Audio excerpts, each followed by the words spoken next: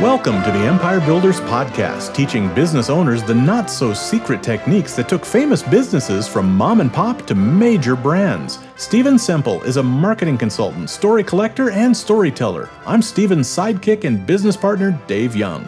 Before we get into today's episode, a word from our sponsor, which is, well, it's us. But we're highlighting ads we've written and produced for our clients. So here's one of those.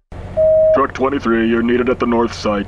I'll just let it go to voicemail. Not with push to talk from Peak PTT. You can't ignore that. I'll answer in a couple of minutes. They don't know where I am. You've been booped. They know exactly where you are. GPS, man. I'll just say I didn't hear it. Nobody misses a boop. Answer the boop. Answer the boop. Oh yeah, you're right. Truck 23 here, on my way. Find your people with a boop. Boop2talk.com. Boop. Intel Inside. Intel, that's the music.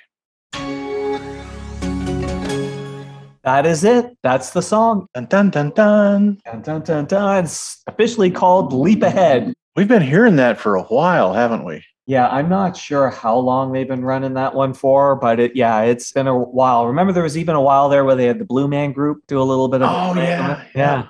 So if everybody's probably guessed, today we're talking about Intel. Intel's kind of a neat company, because today, it's one of the dominant companies in the technology space. Mm-hmm. And, they make the chips that run, frankly, most of the computers in the world. But they've come a long way, baby, from their first year in business. So they started in 1968. Guess how much money they made in 1968? How much money did they make in their first year? They do $21 billion today. 21 billion. 21 billion, $21 billion. How much do you think they did in 1968 in their first year? Did they actually make money? They lost money, but what do you think the revenues were? 1968, a couple million. $2,678. Wow.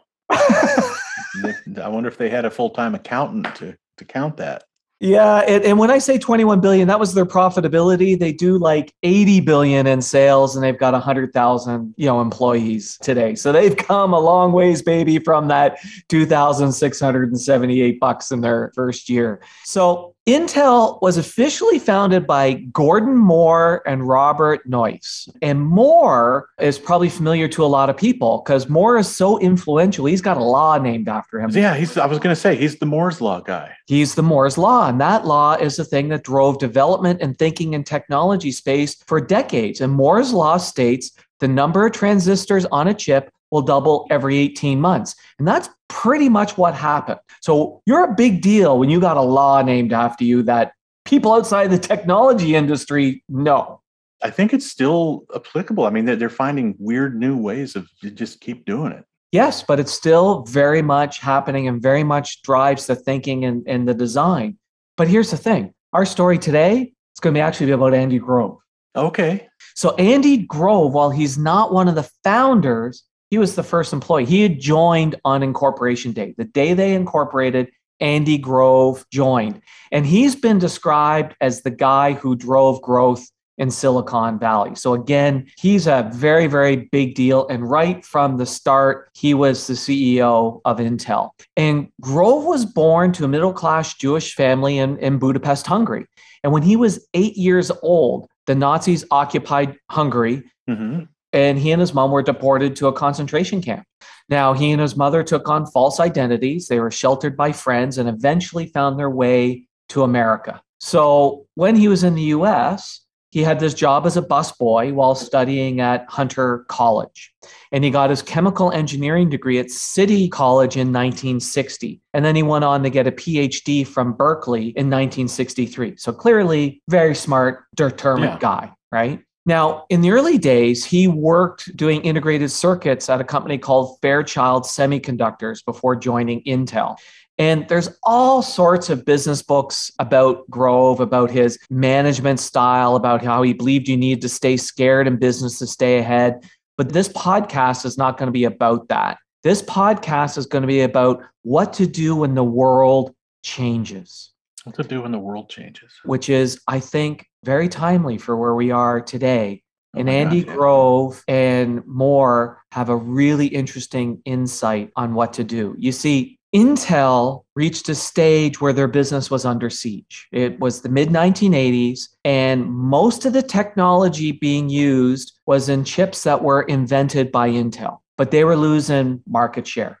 They're losing market share right, left, and center. And one of the things that Grove is often talks about in his business books is how to identify and manage crisis points. So we also got to keep in mind, it's easy to sit there and say this was easy, but it wasn't. We got to keep in mind that the survival of Intel was far from sure. Let me list you other technology leaders in the chip space that were around at that time. Do you remember MasTec? No. Unisem? No. Advanced Memory Systems? These were all leaders, and they're all gone. So success was not assured at that time.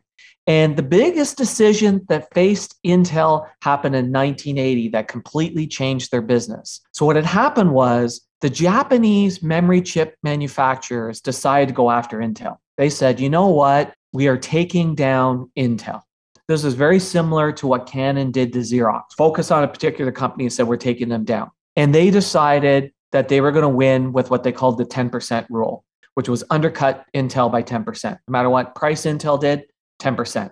If Intel matched it, they would go down 10% again, just relentlessly driving down the prices.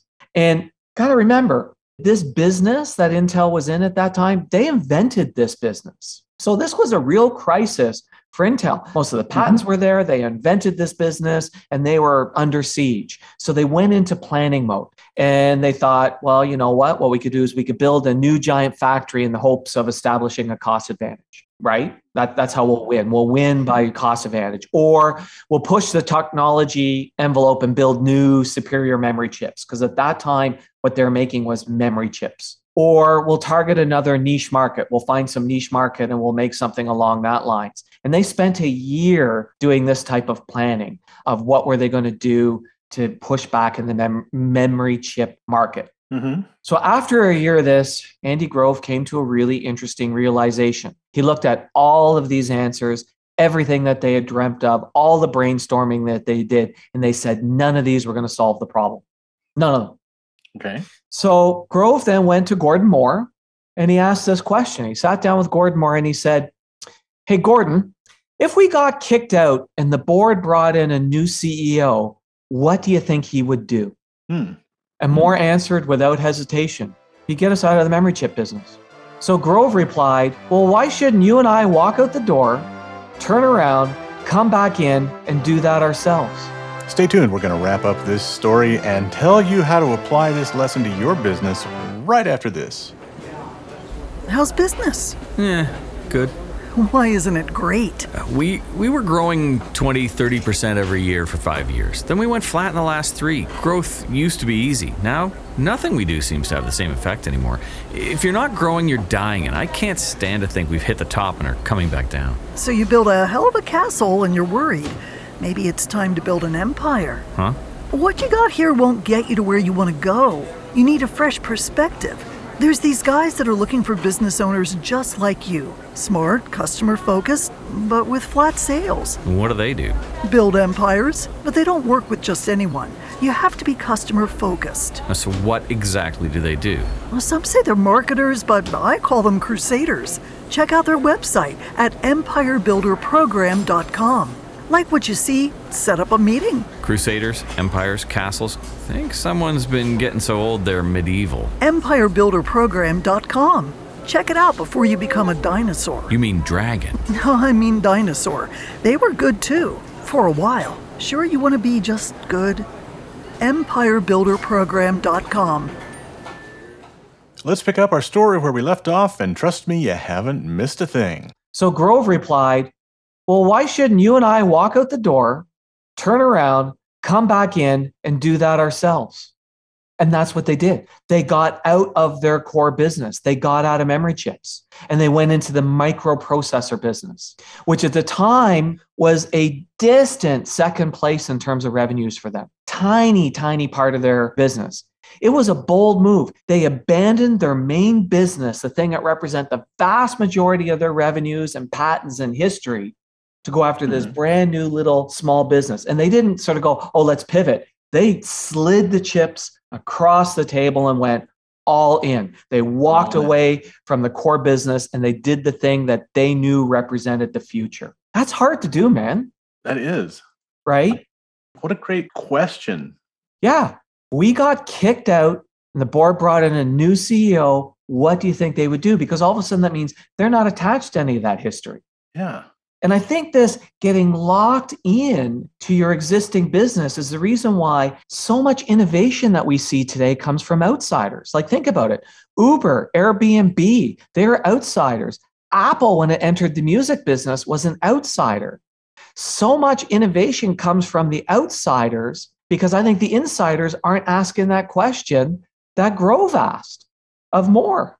It's interesting, you know, what it brings to mind, the whole idea of when you do get attacked from outside, right? And some of that's going on today is like these big hedge funds. That would you apply that as well? Like should a business owner say, well, if a hedge fund bought us out, they have their own reasons, right? What would they do? And do you do that? Yeah, I'm not sure about that because hedge funds often have a different approach and are very short-term financial focused and whatnot. But I think the really interesting thing was really it's more about if I wasn't tied to the history of this business, if I didn't have that baggage and none of that mattered to me and I didn't develop these things and I didn't do all this stuff, what would I do? If I had a brand new, absolute, clean slate, what would I do? And I think that's the part that's really interesting about it, because then it's not about, oh, we can't do that because we do this, or I can't do that because it ends up becoming, no, this is what, if I had a brand new clean slate and none of this history, this is what I would do. Then why aren't you doing it? Yeah, I think it's a great question. I think it's such a great strategy focusing question and premise. It seems to have worked out for them too. It's worked out huge. You know, we look at all of these other companies that were leaders in the 80s that failed. Intel went on to become an even bigger monster than it was at that time. And they did it by having the guts to actually abandon the thing that made them great, go all in on where they thought the future would be and be part of that future. And, you know, I also think today, we also have to recognize that if you don't change that future, somebody else will. Mm-hmm. I think you also have to, this might even be a topic for another episode, but I think you also have to give them credit for somehow becoming a part of everybody's brand with the insertion of their name on a sticker. Yeah. And in branding commercials, right? So you didn't hear about a PC clone that didn't have Intel inside. And that's true on Macs, it's true on PCs. They became, even though they're just another part inside of a computer, they became almost as important as the brand of the computer you were buying. Yeah, and I think in a future one we can talk about that, because that was really had to do with their battle with advanced micro devices with AMD. When AMD moved into the market with a lower price chip, this was Intel's response to it. So I think that would make a really interesting AMD versus Intel one for the future. But it's really incredible when you get somebody like Andy Grove, who was uprooted and came to the United States with nothing, built this thing, and then, you know, Moore being so insightful that he had this law around him. And while Andy Grove's question was really insightful, Moore's answer was equally insightful. Yeah. He was like, I would do this. Mm-hmm. And then they both had the guts to go, all right, let's do it. What a huge pivot. Huge pivot. Yeah.